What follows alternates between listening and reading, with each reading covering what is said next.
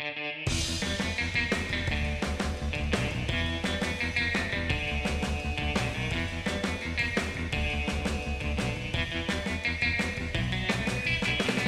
welcome to Not the Only Kids in the Hall podcast. My name's Nick, and of course I'm joined as always by Jared and May. How are you guys doing? I'm okay. I had one of those nights where like your neighbor is really loud, and I feel very conflicted because I think you live in an apartment, you're going to hear noise. That's normal. So at what point does it cross over from normal apartment noise to I need to get dressed and go downstairs and talk to my neighbor? I agree. You don't want to be the complaining person. I mean, No, I have a person next to me. I guess I'll keep my voice down because he very likely is listening in.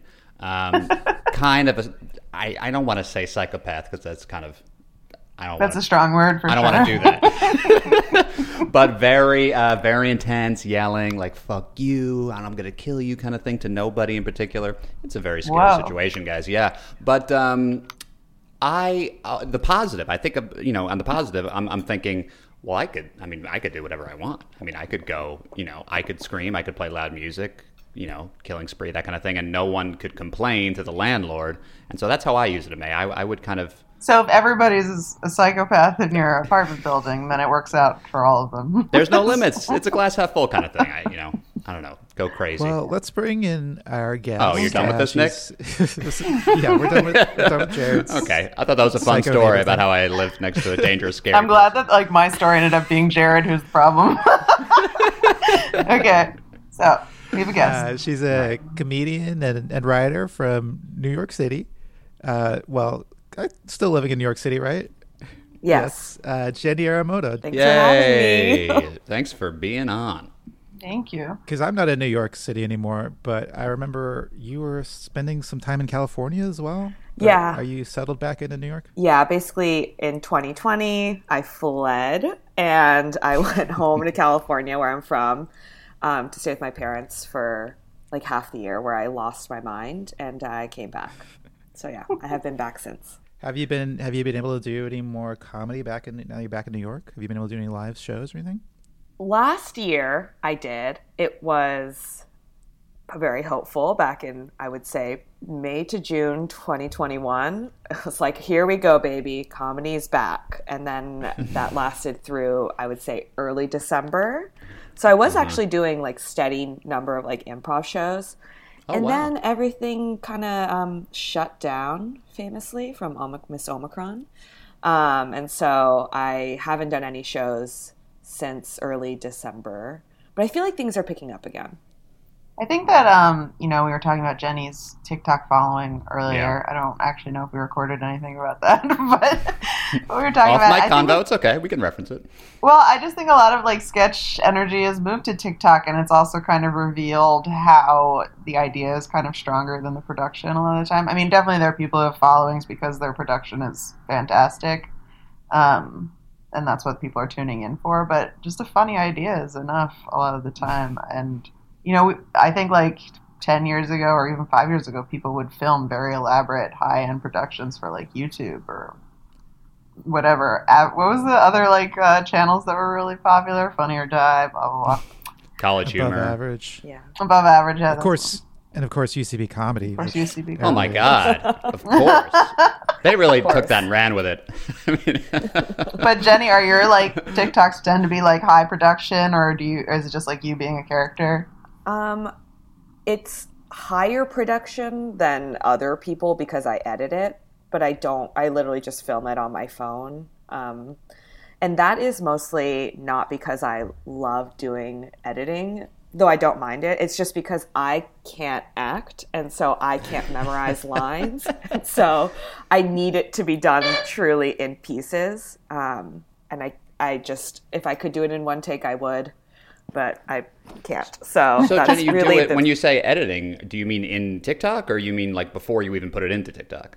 Oh, before I put it, I use an editing app on my phone because I don't know I don't understand how to do it in TikTok. A lot of what I'm saying right now is revealing that I don't understand, or I can't do the easier thing, so I do the harder thing. Right. Yeah. No, that sounds like something I would do because I was trying to do some thing on the Knicks on a basketball team and do some comedy thing about them. And I'm like, at first I was like, yeah, I'll get a green screen and like set up a YouTube channel. And like now I have my YouTube channel and I'll get some subscribers. And I realized like this is not, no one's gonna subscribe or watch these 3-minute videos. It's just pointless. And then I just started doing basically the same thing in TikTok form. And it's weird. I feel like it's so super easy to get followers on TikTok in the immediate, and then it's like, I don't know, it's easier to gain ground at first. Do you find that, or like, did you find an audience quickly, or? Yeah, I would say that at the beginning, so I started doing it last probably January, February is like when I made my first videos in 2021, and it was much easier then. I feel like everyone's doing it now. Like I feel like there's just more people, and the algorithm is truly, I don't know what's happening, but it'll just like change and you're like, oh, things are different now. So you really are at the mercy of TikTok, which who knows what they're doing over there. But I will say that it's definitely easier to get a following than YouTube. Yeah. The other piece though is that like TikTok is so weird because and I think this is just like everyone on their phones, like everyone's attention span is like 7 seconds.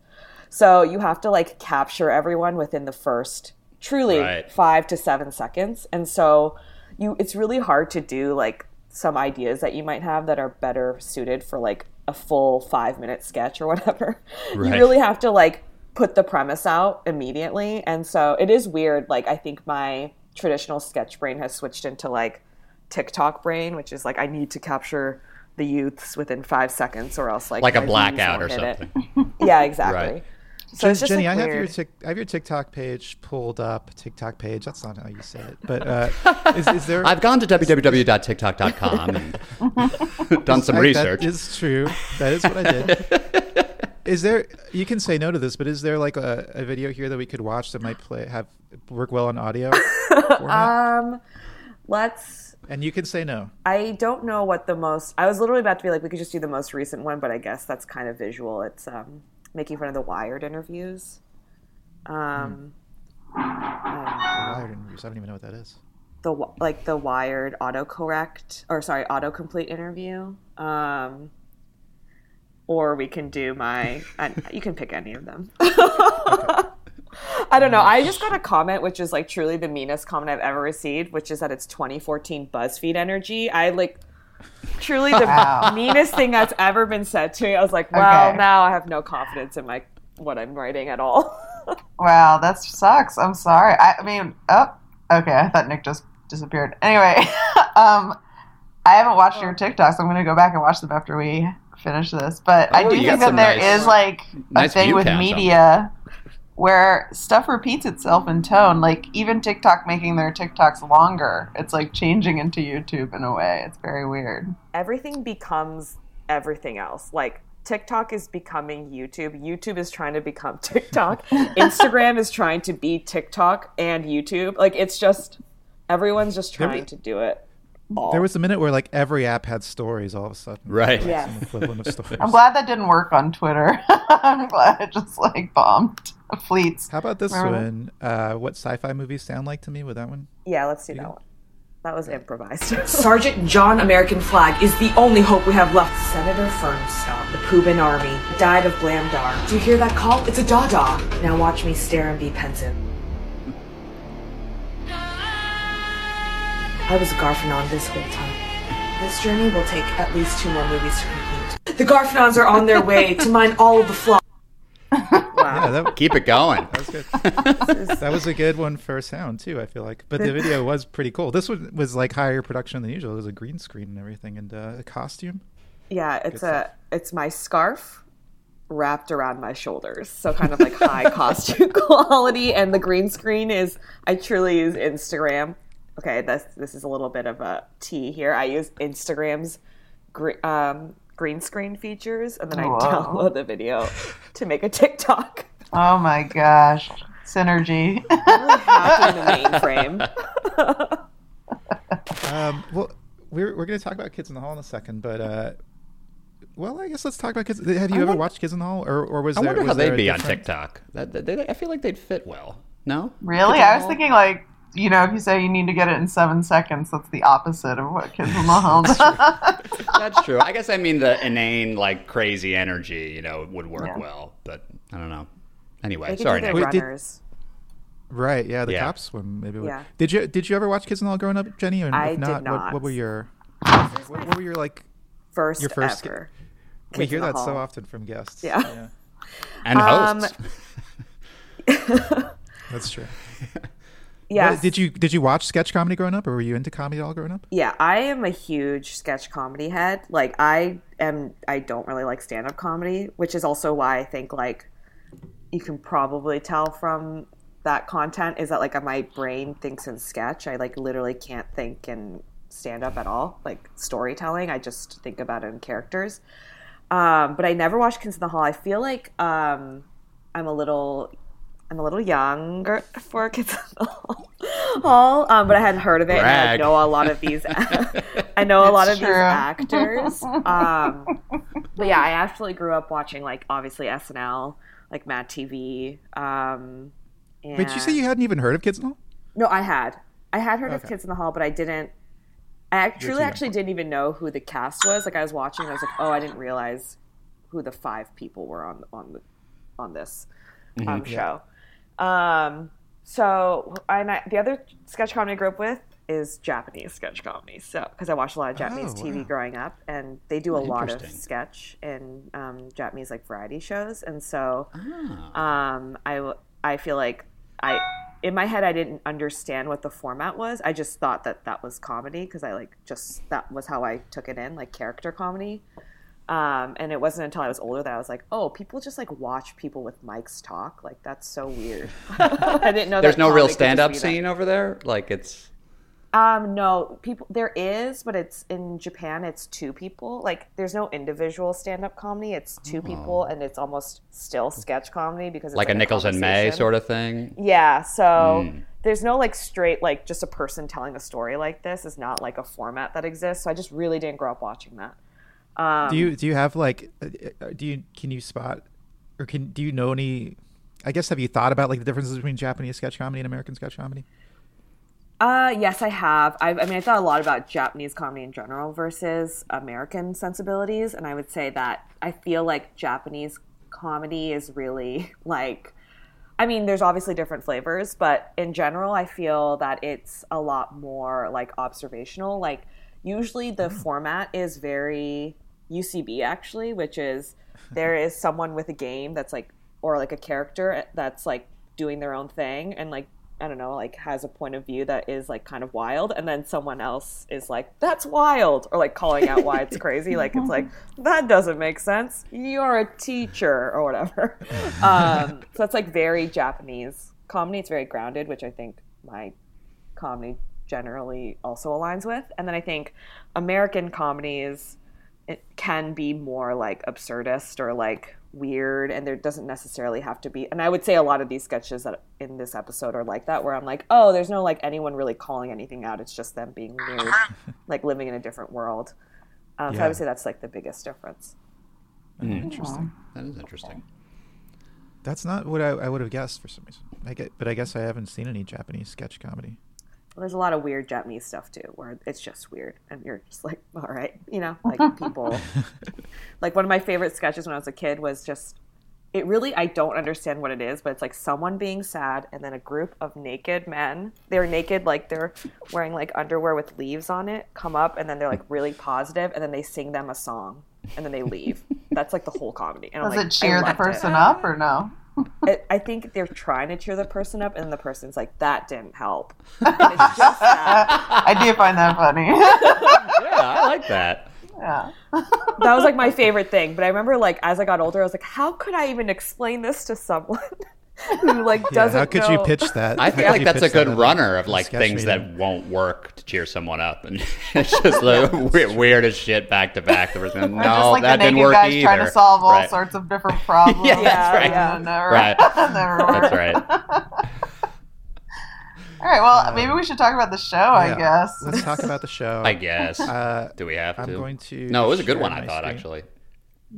Oh, really? Okay. Well, first of all, let's take it back a little bit to What was the year? The day was October 16, 1990, when this episode first aired, and number one on the charts in America was "Praying for Time" by George Michael. Oh, George Michael. Very big 19. Jenny, you probably weren't even alive at this point, right? What year is this? Sorry. 1990, October 16, 1990. I was not alive yet. Okay. So probably. I mean, I was alive. I don't remember this song. Do you guys remember the song? No. I know. You know, Nick, I was alive, and yet I don't remember. Oddly enough. Number one in. Oh, Jenny, the kids and all were Canadian. I don't know if you knew that. Yes. Okay. Number one in Canada. Something happened on the way to heaven by Phil Collins. So Phil Collins is back. Phil A Collins is dominant- number Phil one, Collins really dominates the charts in this Dominant era, presence on the Canadian charts. I mean, I got to give and it the up. American charts. Right, the but American charts. I Right. had no idea he was such a huge recording artist. Phil But Collins, he's- really? I mean, Isn't he in like the was- Rock and Roll Hall of Fame and all that? I mean, that's the mark of a true artist, as far as I'm concerned. Yeah, I don't know. Let's watch a little bit from this first sketch, which is called Nutty Bunnies, and it's just nonsense. Like to frolic in the sun. I'm Nutty Bunny number 2. I love me, and I love you. I'm Nutty Bunny number 3. The cutest bunny is always me. This kind of reminds me of the Naked Guys trying to cheer up the. It's very similar in a way. That's true, Jenny. So this was the first Kids and All thing you ever saw. What did you think? What did you? And then so the end of the sketches. I felt like this was like a Monty Python kind of thing, right? They get tackled by men in suits who tell them that they're college students. I would say that I was watching it, and when it ended, I was like, "Oh, that's it," because I didn't like fully understand what the structure would be or what the tone would be, and I was like, "Oh, it's." You know when you like see it and you're like, oh, now I understand. It was one of those where I was like, because I was going to keep going on, like, oh, what's like going to happen? Like, what's the next reveal going to be? And I was like, oh, they just left. They're just college students who are. It felt like a TikTok. Like this would go viral right now because I feel like kind of weird nonsense things are very in, like very like alt. Like there's no. Wow. So random humor is back. I feel like random humor humor was big for a minute, and then it was not big. I and think now there's it's a back. pendulum. It goes from random humor to like grounded ensemble pieces back to random humor all the time. And we are in random humor era, I think. Well, the world is totally inane, so that makes sense. Have you guys ever tried to write a random sketch? Like it's Yeah. you haven't? Mate? I think a lot of my sketches are like that, but not funny, I mean. Right, unintentionally. Unintentionally. I don't know. I think UCB tries to hammer that out of you a lot. I mean, I feel like you have to have a pretty strict game that works. I mean, I guess certain blackouts can be absurd and certain maybe runners and weird stuff. And I guess if you have a core game, you could build something absurd around it. But it's just, I feel like a lot harder to justify and have people believe in it and want to do it. But I don't, watching Maud Night and stuff, do you guys remember anything that people would put up that was like really weird, that would like really make you go like, whoa, what's going on here? Like, I don't know if I ever saw anything like that really. And certainly Sometimes BYOB or whatever.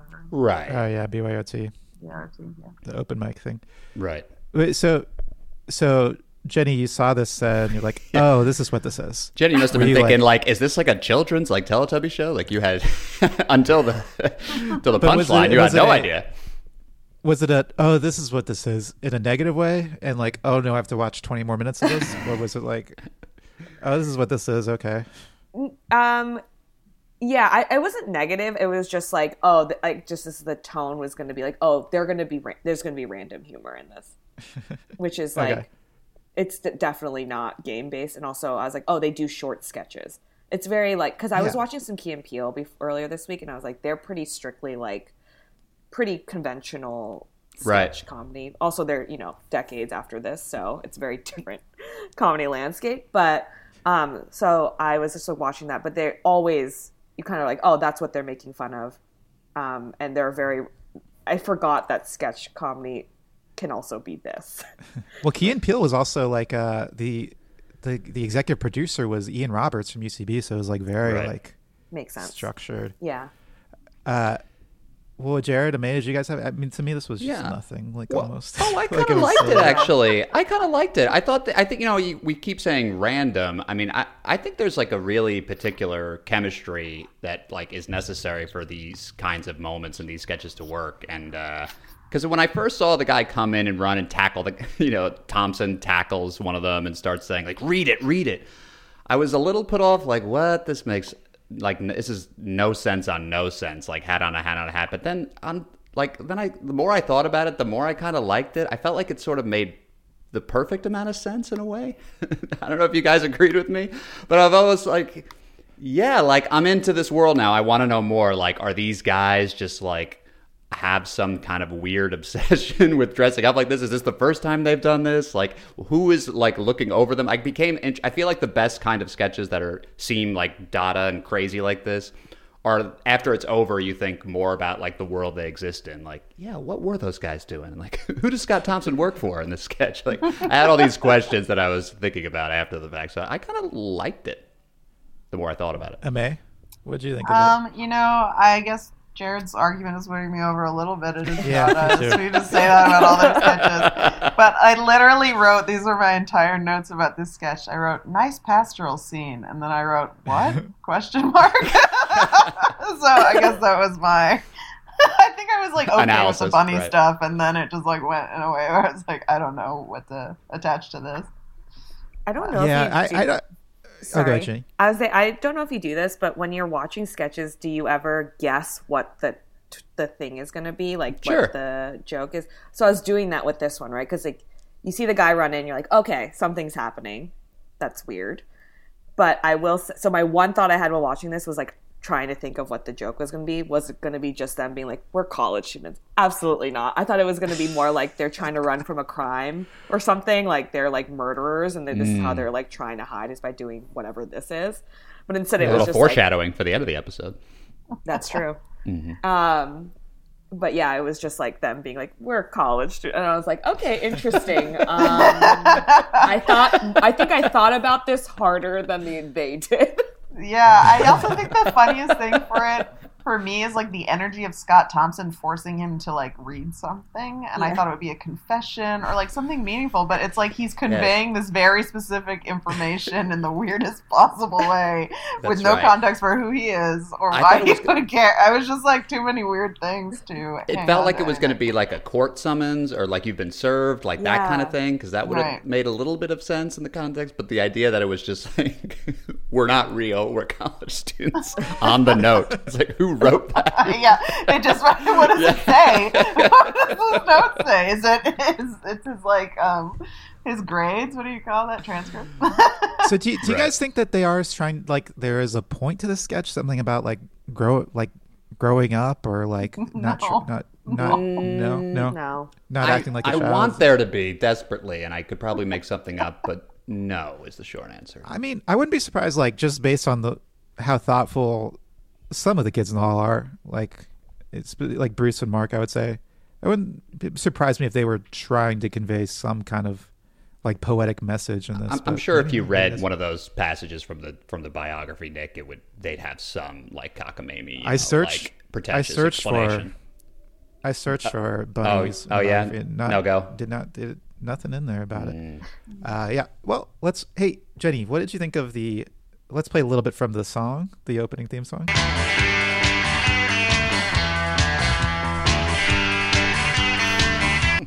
I love the theme song and the opening. What did you think of it, Jenny? I love it. I love that also the in-between, like transition moments. I don't know. I love it. I think it's like very cool and I want one of myself. Yes, exactly. See, guys, it's cool. Jared and I made all these. Nick, I stand like it. I like it. I mean, I like the second season. My issue is the what's on video in the first season, which is very like stripped down. It feels like just to do it for the sake of it. But this feels like I like the whole production of it. I think it's great. So the band that does the song is called Shadowy Man on Shadowy Planet, and they were the house band for the Kids in the Hall. So they would while they were taping these shows for the audience, they would have like a bandstand where the band would be there playing in between sketches and stuff. I just think that's so cool. I would love to do a sketch show where there was a cool band playing behind me. You know, that's like all the sketch shows, right? I mean, don't most comedy shows have a band? Well, not a lot. Oh, you mean like a late night talk show or something? Yeah, but I think. But I'm picturing like a live sketch comedy show where he means like sketches, Maud Night should have a live band. Yeah, that'd be awesome. They should get spring for that, right? That's the kind of thing they do. Yeah, I was like, the writers would have to pay for it. Yeah, for sure. Okay, who's covering the band? Like, who's got the scheduling, and then who's going to get the live band? Yeah. Okay, and this, Jenny, this is Buddy Cole. He's a recurring character. He just does monologues. Let's watch a little bit from this sketch called Queer Nation. Now that I own a gay bar, I can't stay in the closet anymore. I'm as high profile as a city councilor. Of course, it's becoming next to impossible for anyone to stay in the closet anymore. What with all those hapless celebrities being dragged out by the press. That must be terrible. Millions of people going, ew. Could you guys see who that was on the cover of the Inquirer? Was Buddy Cole, no? Well, I thought in the corner it was Trump. Is that? Yeah, that's Trump and but the guy on the dead center. Yeah, I don't know who that is. Richard Chamberlain. That's who it is. But I don't know who that is. But I remember he mentioned him later. No, me neither. Yeah, so this Buddy Cole is like basically just like a monologue where Scott Thompson tells jokes and kind of gives his thoughts on society, I guess. Right? Would you guys say that? Yeah. Like he usually has a point. I saw you struggling on that synopsis and it made me laugh. Go ahead, keep going. Sorry. No, he just usually has like a thesis statement behind his monologues as opposed to just like a silly. But sometimes it is just a silly idea. Each sketch usually picks an area of, I guess, gay culture and tries to kind of, I don't know, skewer it. So Richard Chamberlain was an American actor and singer who became a teen idol on the show Dr. Kildare. And apparently he was outed as being gay. Well, what did you guys think of this sketch? I thought it was.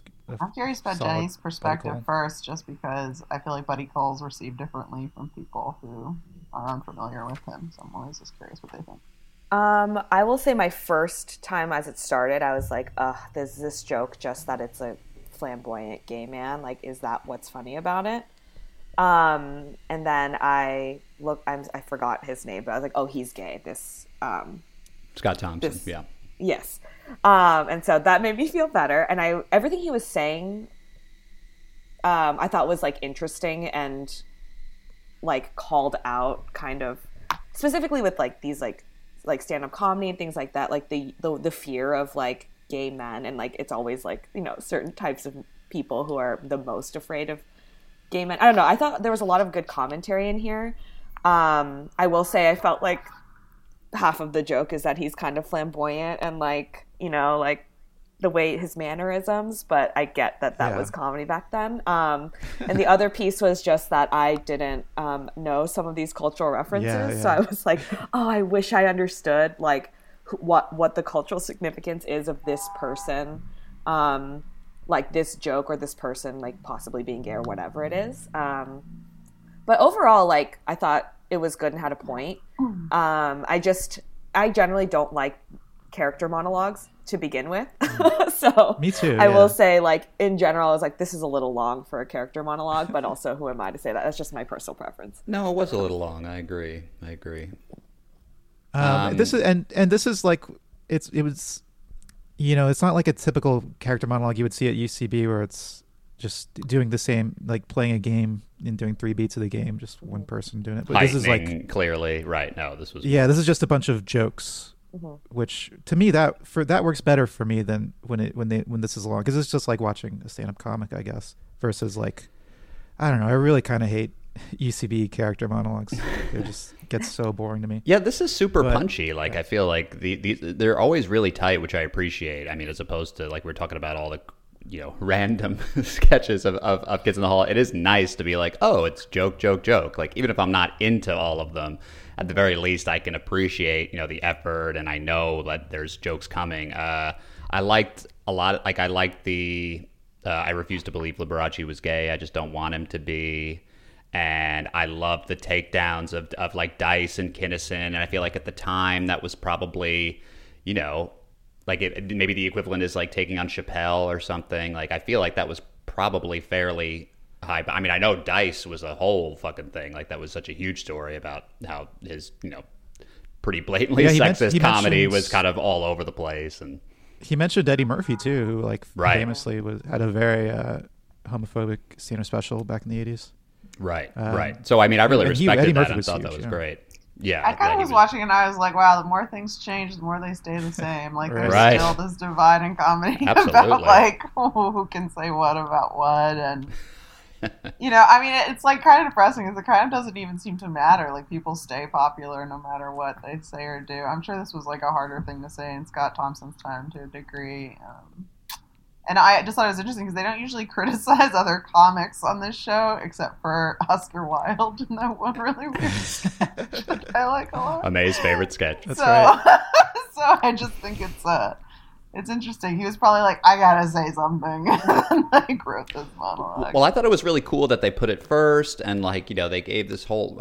It feels like the group is behind him. Nick, you probably know more than me about the kind of inner workings and if there was any turmoil about any of the Buddy Coles or whatever, but I don't know. I mean, it's nice that, yes, it's a sketch group with 5 white guys who are doing plenty of problematic things, but it's always nice. It's fun. Jenny, we've had the same reactions of like, I started watching and I was very concerned. Then I learned he was gay.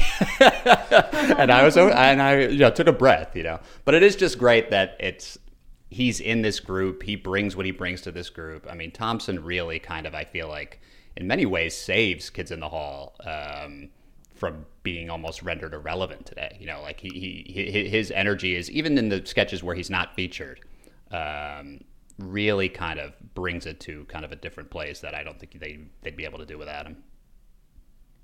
Yeah. And no, I don't think there was ever any problems. I mean, if anything, it was probably like, they might have been upset that Buddy Cole gets so much screen time, but right. They're all like all the Kids in the Hall aren't homophobic people or anything. So I don't think that would cause a problem. Sure. Well, I just remember we were doing that. He wrote that like League of Their Own-ish softball sketch, and you were saying on the commentary they were like, "This sucks," or whatever. So I didn't know if it was kind of a habit, but. Should we talk about all these cop sketches in a row? Sure. Yeah, I'll play a little bit from this first one, then we can talk about them. So, do you like the uniform? Do you like the blue outfit? It's okay. You're still mad because I shot that guy, aren't you? A little.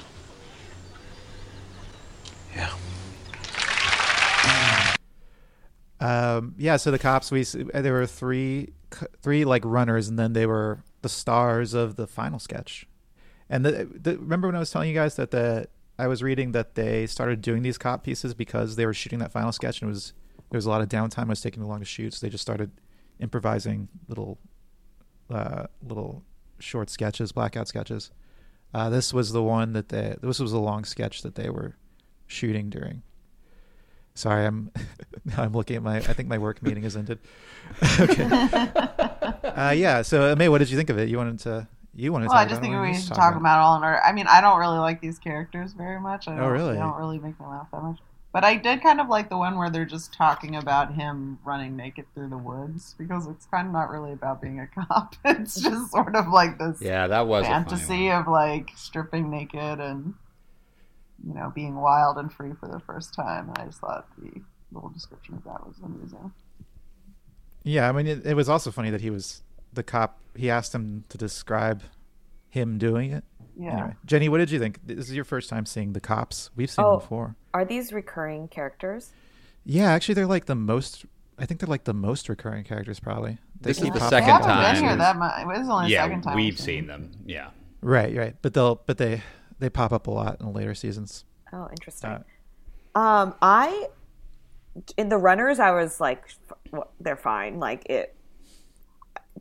they're fun and simple. I will say the long sketch with the cops was probably my favorite of this episode. Oh yeah, me too. Yeah, I thought well, it was we actually so don't. Fun. Please don't say what your favorite sketch was. Because we have a big famous segment at the end of the show where we're all I'm going to so say sorry, but maybe it the wasn't whole my thing favorite. kind of hinges on that. Yeah.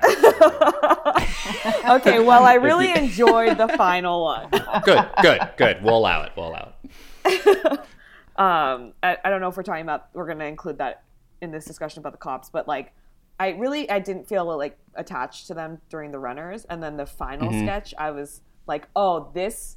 Once you build out the world and like what is happening around, which is, like, I don't know. when they started eating really fast, I was like, that's fantastic. Like, it's so dumb. I love dumb stuff like that. Like really simple, Japanese comedy stuff, like simple, just physical humor. Like love that. Well, yeah, I mean, I guess let's talk about this last one too. That's a great still of Mark McKinney trying to eat something. Yeah, so these cops are in a diner and they run into 3 clearly escaped convicts because they're still wearing their prison uniforms, and they rush through. Jared, what would you? I'm assuming you wrote down the game of the scene. I would say like dramatic chase meal, or if we're just talking about the restaurant, I guess if we're talking about the whole thing where they go get gas. Yeah. Interesting. I didn't write down the game, but I guess I would say waiting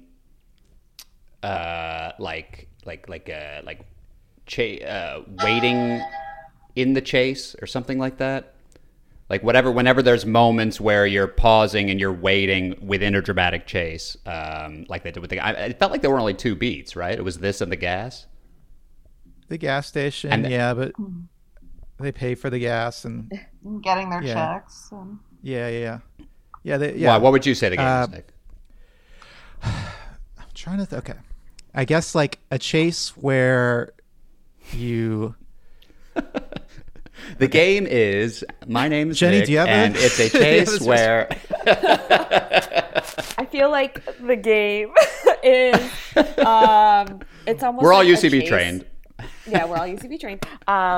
A chase where you have to like follow the rules almost, like that there are like you have to eat all of your food, you have to pay your bill, you have to fill up the gas, and like the final piece is once you cross the border, like the rules are you can't cross that border. Yeah. Like it just feels very like what if there was a chase but you had to follow every single rule of like what you were doing in that situation. Yeah. That's a good summary. Okay. I'll take that. Yeah, well, I mean, what else did I say? That was a fun, good sketch. I guess I should play a little clip from it. Yeah. How much do I owe? We don't have time. Look, I'll pay this. You can owe me. That's not fair. You got lunch yesterday. Damn, you're right. Okay, you get this, and we'll call it even. Fair enough. Let's move on. It's funny. That's rules too, like that you say, Jenny. Like I think it's like rules of just like society too, like personal rules too, and like that's a moment there where they feel like they have to have this polite back and forth of, no, that's not fair. You got it yesterday. You owe me. I think that's so funny. And applying that same chase energy to all the stuff that they have to do just in a normal, that they would have to do in a normal interaction, right? Because it's very like intense when they're paying for the gas when they get anyway. Well, should we? I was hoping that there was another beat, right? It felt like I really liked the ending with the border, but I felt like they could have gone to like a rest stop or like I was waiting for maybe like a cop to pull them over and then the cops pull the cops over, or like, I don't know. Are there any like beats that you guys were thinking could have happened in this that they kind of left on the table? I mean, I'm sure there are. I guess I didn't think about it. It felt like such a rich premise that they just kind of like rushed through. I was surprised by actually the gas one. Like I didn't expect that to happen, where they both need to get gas. That actually made me laugh a lot. I was like, oh, they both needed gas. I could have seen this go on for longer though, because this is like exactly my type of sketch, like that I love. I was also, I guess I realized the cops like game isn't the same throughout all of the beats. Like, you know, in my head I was like, oh, all these little runners, they'll like lead up to something, and instead it was like they're all just like disparate little moments and then a big moment at the end. I was like, I thought that was interesting too. It's like, oh, they're not all just focusing on one aspect of these characters. They're kind of just like, yeah, I don't know. You're right. That definitely helped. I guess because they weren't written together, like the runners were kind of written separately. But maybe in the runners there is kind of a thing of just, well, I mean, it's just kind of dumb cops, but also like cops that, I'm trying to think of this. So there was the uniform one, the one where they're trying to figure out how to stand. Yeah, I don't know. If there the like stand one I wasn't really a fan of, and yeah. Did it bother you guys the idea of it's not? I mean, is it even making fun of cops, or is it just like I don't know? I think it's just using that classic kind of Hollywood perception of cops and the classic, like, you know, movie, TV look at cops, particularly at this time. So it's like, yeah, you have to separate the reality of who cops are, as you had to with, you know, anything, Lethal Weapon and all those movies and TV shows. Well, let's back up and watch a little bit from the sketch called Excellent Dinner. And would it surprise you guys to learn that Thrill is a recurring character? I feel like everybody is these days. There's something about season 2. I don't know. It's like every single sketch now is recurring. Well, maybe they're just like, it's easier for us to go back and think of fun ideas for these characters we already know and like than to like start from scratch every single week, you know? Yeah. I was watching an interview with Kevin and Bruce and with Bruce and Mark, and Mark was saying that they did a lot of Darryl sketches, but he never really had a hit. Like, he never really had a popular sketch. They just kept doing them. I don't know why, but I mean, I think it's a funny character. Let's watch a little bit from it. Oh my God! You look alarmed. Is it because you find something alarming? I see someone that I don't want to talk to right now. Don't want to talk to, eh? Exactly. Well, you know, Amanda, you can't talk to someone if you don't speak their language. Just follow me. Amanda, cuando yo fui en Mexico, no fui muy contento con los pueblos. ¿Y tú, Amanda? How am I doing? Well, he heard you. I love that moment. I don't know. I like Darryl I a wrote lot. that moment down too. It was funny to me where he's like, what does he say? He can't understand us. We don't.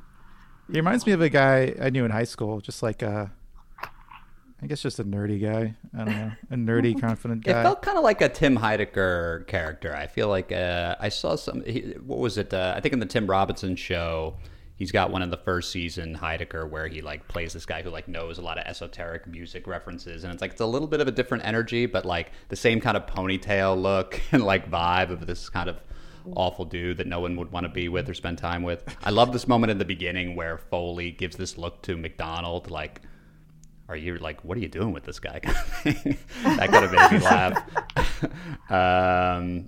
Did you guys notice how the wine glasses kept changing? Yes. No, I didn't notice that. Oh, really? Yeah. They're tall and then they're short. Oh my God. Yeah. Well, there's four glasses. Okay, okay, keep going. You're like scrubbing through to look at these glasses. Oh yeah, they're different glasses. Yes, they're different glasses. Yes, maybe they did it twice. They must have like combined two different cut takes. It together. Yeah. But I was like, "Who's the prop master?" I was like, "We need different glasses for these." What do you think of this one, Jenny? I liked it. I like this character. I was like, everyone knows this person. Like, I feel like in any moment in time, there is this person who is just like talk so much, and you're like, please just be aware of where you are. Like, you're not cool. You're not coming off in a cool way. Yes. So I did. At first, I thought the joke was going to be the all right, like just being like everything's just going to be all right, and then I was like, oh, it's just more this person being like very confident and like filling up the space and not being really aware of what's going on. So yeah, I don't know. I enjoyed it. I felt like this would be a sketch I would see on Maud Night. Like, it felt very like that to me. Yeah, I could see that. I also liked the opening. I forgot about the opening with the different wines where Right. He's just wrong about every wine. Wrong. Right. Also, Yeah. like, what's he basing it on? Did he see them pour it? He hasn't tasted any. Well, he thinks he's like a sommelier, I guess, or something. Yeah. I know, but even so, it's so silly. I love the costume too, just the glasses and whatever this like necklace pendant thing Yeah, he's wearing. large pendant. Yeah. Yeah, he It just feels reminds like me kind of of, like. Go ahead. I guess he just reminds me of people that I knew in college and like my computer science classes. Yeah, I don't I feel know. like he's like a kind of fake intellectual or something. And it's like, and I feel like the current version of it is maybe like a Joe Rogan, like Reddit type of guy, like a guy who's kind of isolated but thinks he knows everything because he looks stuff up and either, you know, goes to a certain college and thinks he's smart or something. Like, it's a vibe that is recognizable, I think, even today. Like Jenny, you were saying, like, I know this guy kind of thing. Like, I feel like it resonates in a good way. Yeah. All This the guy's lines are probably- weird, but like on game. Like I felt like they were all consistent, even though like the pinheads thing, where he's like, I know several pinheads and they're fully functioning members of society. And he gets all mad about that. There were some weird moments with Thompson though. Like I thought his performance was a little odd in this sketch. I don't know how you guys felt. But like there's that moment where he's kind of creeping back to his date and he's like, don't make me sleep with her. Don't make me sleep with her. Oh, hi. And it's like, The she's timing right in there. this one is very weird. Yeah. Yeah. I clocked that moment too where I was like, oh, that did not land. Where like everyone's like, ugh. Because I also felt it where I was like, I kind of feel bad for that other person. Like I feel bad for the woman being told that. Even though, you know, this is like a sketch and like whatever, but I was like, he's trying so hard and everyone was, I could feel the audience being like, Right. just like uncomfortably. Yeah, that's one thing that we've noticed watching these shows is there definitely like a lot of not like they're all like audience reactions where they clearly don't love what they're watching, and they Right. leave that in. They don't like sweeten it with like a big raucous applause or cut around it or anything. I think they made a mistake with their trademark cast a silent woman move with Thompson's date. Like they should have just, you know, had a speaking part there because she's kind of clearly left. Like she's part of this. If Thompson's part of this, she has to be part of this. It just I think that's kind of what I don't know helped sap the energy of that. I will Yeah. say I liked that after this interaction and they leave, this woman who is an extra and has no lines grabbed both glasses of wine and starts chugging them. And I was like, yeah, that's what I'd do too. Like fully, I liked that. I didn't Like, even yeah, make notice the that. That's most pretty of great. your moment up back there, extra. Right. Exactly. There's no. If I can't talk, I'm going to do everything else. Exactly. All right, well, let's talk about this parrot sketch, which I'll be honest, I wasn't able to give this one my full attention, but let's watch a little bit from it right now. All right. I'm going to leave my mother's number by the phone. We'll call only if there's an emergency. Yes, dear. Yes, dear. And don't forget to put the salve on your rash or it'll get worse. Yes, dear. Yes, dear.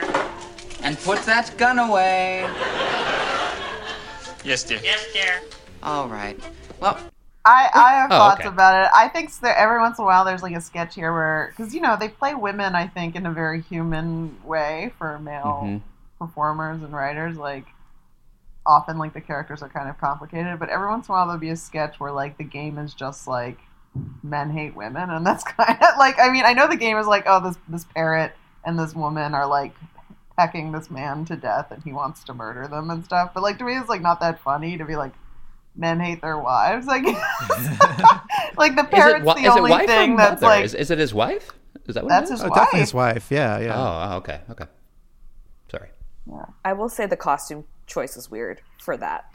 Like Yeah. the yesteryear of it, I was like, it does look like his mother. It feels very strange that. That's what I was thinking the whole that time. the Yeah. yeah. Oh, I guess the he's old yesteryear's too, one. though. Yeah, they both look old, yeah. Like, give him a wig. Yeah, he should have a white wig as well. Yeah. Or like a bald cap or something. I hear you, man. I kind of felt the same. Like it was just so one note. I thought the moments that stood out to me were the first beat where he takes out the knife. There was no real crowd reaction, which I thought was like, well, what's going on? Did they not see that? That was kind of an obvious joke attempt, and then they only reacted when the gun came out. I thought that was weird. The anvil I laughed at because I'm a sucker for anvil humor. I don't know how you guys feel about anvils, but They really always Right, make there me was an laugh. animal. Makes me think of Looney Tunes, and I love Looney Tunes and cartoons because I'm a child. And I liked this blackout line. Really made me laugh. Now put on the dress What I was it? like. I don't. The What was the parrot at line? the end. The parrot Oh, says, right. "Now put The on parrot that says, dress "Put on I that." like." I was Yeah. wondering about that. Who do you think? Where do you think he picked up that phrase? Do you think that the Well, I think the parrot's just bossing husband- around. Oh, I don't think he picked okay. it up from anybody. I think the parrot takes control in that moment and says, That makes now so listen much to more me." sense. Yeah. I was thinking, like, because obviously the parrot says yes, dear, because he says yes, dear so much. And parrots pick up phrases from people. But so who That's right. says? I was thinking, who says put on that dress? I like. Does he say that? Because it doesn't seem like something he would say to his wife. I feel like it's the parrot is revealed to have its own weird personality that is also controlling the guy and, like, I guess, emasculating him the way he's emasculated. I guess so. Yeah. That's right. That's right. But I was thinking maybe his wife tells him to put on dresses as well. But maybe it is just A parrot can have its own thoughts, Nick. I don't know why you are kind of thinking that a parrot has to just be, mimicking others at all times. I mean, it has its own mind, its own thoughts, its own feelings. Well, that's not. Wow. Okay. I don't think that's What? true. Parrots don't know words. They just know sounds. Have any of you guys ever had a parrot or a bird of any kind? I had a roommate with a parrot. His name was Butch. And What was that like? Was that horrible living with a parrot? It was really horrible. I will never keep a bird as a pet. I think there can be very loving pets, but it's like, it's not a natural state for it to be in, and so they get really nutty. Like, it's just, I don't think it's really good for them. I mean, yeah, it's like classically putting a bird in a cage, just like a metaphor for being. Yeah. But also, like, the bird really liked my roommate and hated everybody else, but she would sometimes leave the cage open. So I remember one time he would always say, "Hi, Butch." Like, that was his one phrase. So I came home, it was dark, and I'm, like, trying to find the light or whatever, and I hear him on the floor go, "Hi, Butch." And, like, he had fallen out of his cage and couldn't get back up into it. Oh, no. So he, like, let me pick him up for the first time, and he was just, like, so relieved to be put back in his cage. It was, like, very, very tragic. God, that's heartbreaking.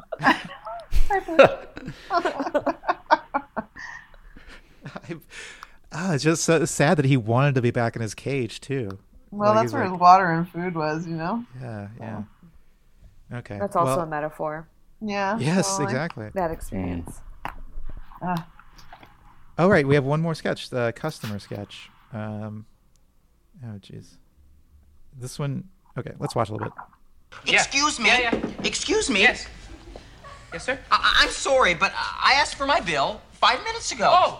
Oh, okay, fine. I'll just fill it up for you now then. I didn't want it now. I wanted it 8 minutes ago.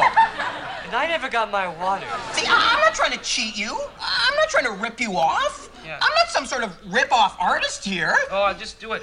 Here, sir. Am I talking in a void here? Get the manager. I want to see the manager. It's my right to see the manager. Customer has a problem. This was like almost hard to watch, right? Oh my God, it was fucking unbearable. It was horrible. He's just like such an awful person. This guy. Yes. It's like, ugh. It's so annoying. Sorry. I know, it was annoying. Like, I just kept wanting the next thing to happen. Like, I'm like, just move on. And it just didn't move anywhere. And it was just like, I felt like, this is when I was like, oh, time is a flat circle. Like, it was like this cyclical thing of just like him being screechy. I also just generally don't like characters that are like very like this type, like it feels like you're watching a character. Like, I don't know. I really struggled through this one. Yeah. Yeah, And then- definitely and then, very like- grating. I thought you might like this voice, Nick, because you tend to love McCullough's kind of vibe. And I know. Well, I'll tell I you. don't know. I can tell you. Like, I remember watching this as a kid, and I remember really liking it as a kid. And maybe it's just because I've been around people with this energy where they like demanding things from waiters, and I've probably done it myself and felt terrible about it. And I don't know, that the bothering of the wait staff just really bothered me too. But yeah, but it was also punctuated by these hallucinations by Dave Foley's character, where he sees McCullough's character dressed as in a maid's dress and the fluffy bunny costume. What was that about? Was that just? Well, I guess that was my favorite part of the sketch. I mean, I kind of really loved the cut to him in a totally different costume, and I guess it was I didn't see it as hallucinations as much as I saw it as like, I don't know, Foley picture, like almost mapping a costume onto his personality and his attitude. It's like, it looks like he's so mad he's stomping around, he might as well be in a marching band. And so he has that costume sort of thing. And he's like making himself laugh by he's just thinking making about himself that. laugh. Okay. I thought he was it was like, a weird device. Yeah, I assumed he was like on some kind of drugs or something, but that makes a bunch of sense too. What did you think, Jenny? Did you I was also confused by this because there's like this one thing happening and then he's having fun. And so I thought, it's going to become, I thought it was like a coping mechanism.